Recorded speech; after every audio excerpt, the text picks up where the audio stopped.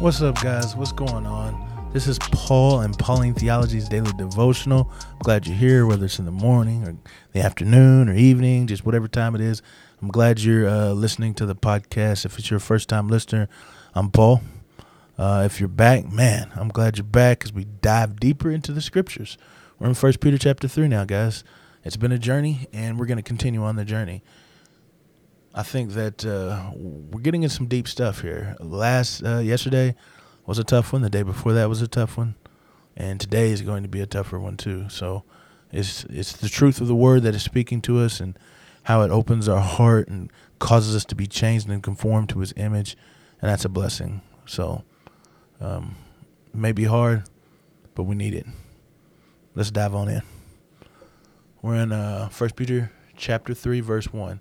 And we'll read through verse 6. It says, "Likewise, wives, be subject to your husbands, so that even if some do not obey the word, they may be won without a word by the conduct of their wives. When they see your respectful and pure conduct, do not let your adorning be external, the braiding of your hair and putting on of golden jewelry, or the clothing you wear. But let your adorning be the hidden person of the heart with the imperishable beauty of a gentle and quiet spirit, which in God's sight is very precious. For this is how the holy women who hoped in God used to adorn themselves, by submitting to their own husbands. As Sarah obeyed Abraham, calling him Lord, and you are her children if you do good and do not fear anything that is frightening." So now Peter moves these, people call them household codes. We went from people being subject to the government, and then slaves being subject to their masters, and now we have wives being subject to their husbands. And so this is like the proper lifestyle or the institution of the home during that time period. And so that's why you can see it says that Paul says be subject to all institutions. And then he goes into those institutions. Did I say Paul? I meant Peter. That's why Peter said earlier, it says be subject to every institution. He started with the government. Then he went to the slave, and now he's with the wife. And he says, be subject to your own husbands. And I think that what we're talking about here is more of a fact that the husband is not a Christian.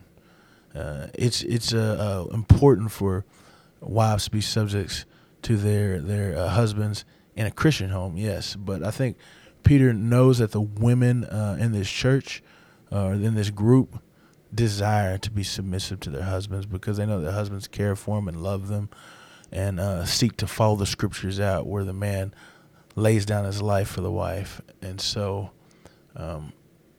because of that, he decides to delve a little bit deeper on the wives without believing husbands because this is where, or should be where, because as Christians, the home should be a good place because we have Jesus leading it. But in this case, it's where things could be very, very difficult for the wife. If she becomes a Christian and her husband is still unbelieving, it's a difficult situation because in most cases, this is a family patriarchal system, and that whatever the father, the husband, the male in the home believes, says, and does is how it goes. And so if a wife comes under the conviction of the power of the Holy Spirit and turns their life over to him, bending the knee to Jesus, saying that he is king, then it is a difficult life at the home for her.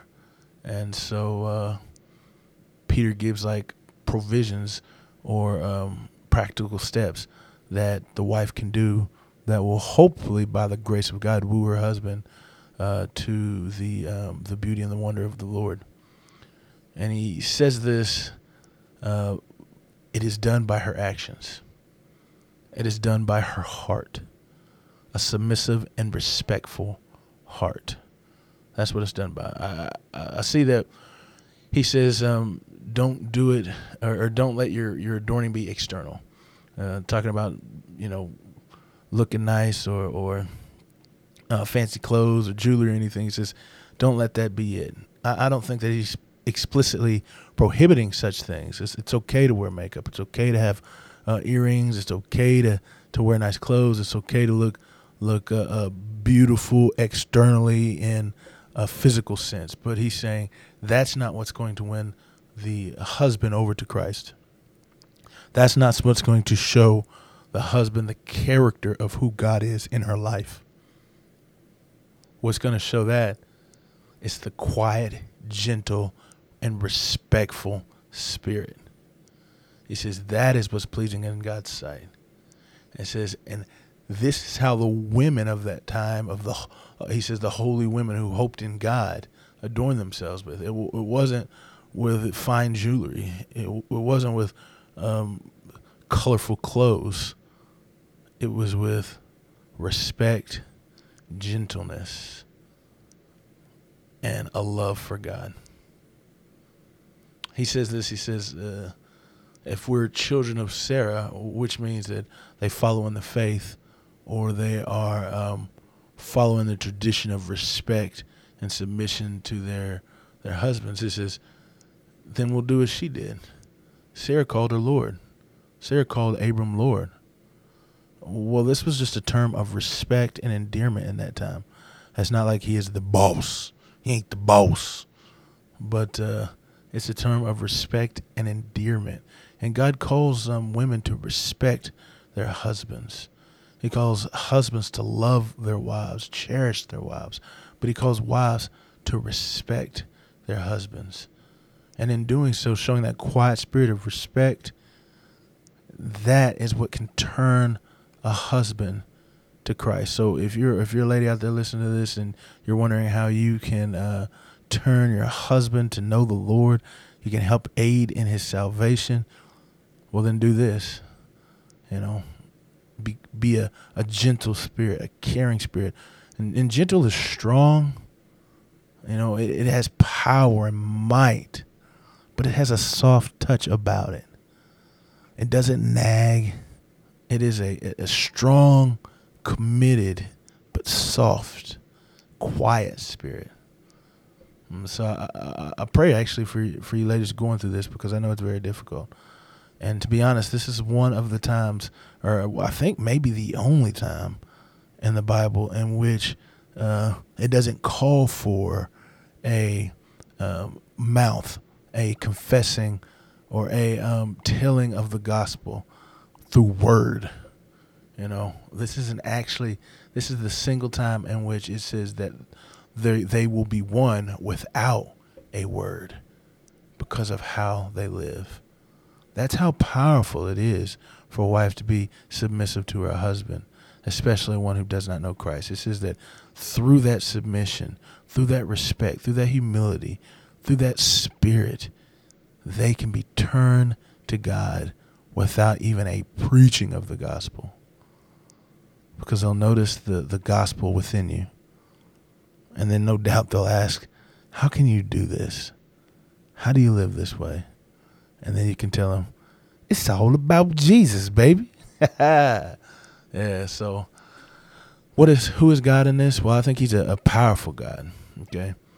Because how powerful is it that by the way we act, we can woo somebody?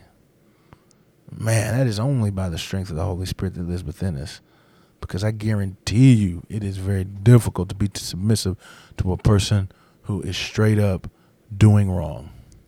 I mean, in the other sense as well, man, it's straight up doing wrong. He's a powerful God to be able to do that.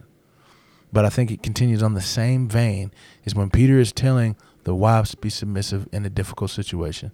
When Peter is telling the slaves to be submissive in a difficult situation. When he's telling these saints to be submissive to a government that is persecuting them. What he is saying is trust in the Lord's sovereignty. His love for you, because it says that he's called you. He's chosen you. He's made you into his kingdom. He has called you to be a priest. And if those things are true, then he is going to take care of you in any situation that you're in. And so he says, trust in God. What's it say about man? Well, I think it says that power is great in submission. The power of God is seen greatly in submission, especially on the part of the wife. Not just the wife, because we've read the last couple of days about how submission displays the beauty of who Christ is and his gospel. But it's particular in this as well, because again, it says he would be one without a word. That's powerful. That is powerful. And so for us to submit is a wonderful thing. It's not easy. It's never easy. But when we do it, we see amazing things happen. And what's to say, or how I apply this to my life is, well, first off, me personally, I'm going to seek to love my wife because that's what I desire to do. I want to be a person worthy of that submission. I want to be a person worthy of that trust to follow me when I live my life or call a command or do something. I want to be a person that she can look to and say, man, I will submit to him because I know he is seeking only for what God has said, only for what Jesus has called him to do. And when I do that, I pray that it makes it easy for my wife to submit. What's your application as you study this, man? Because it's some deep words, some deep stuff. I appreciate you guys for listening, and I'm glad you're here. I'll see you in the next one.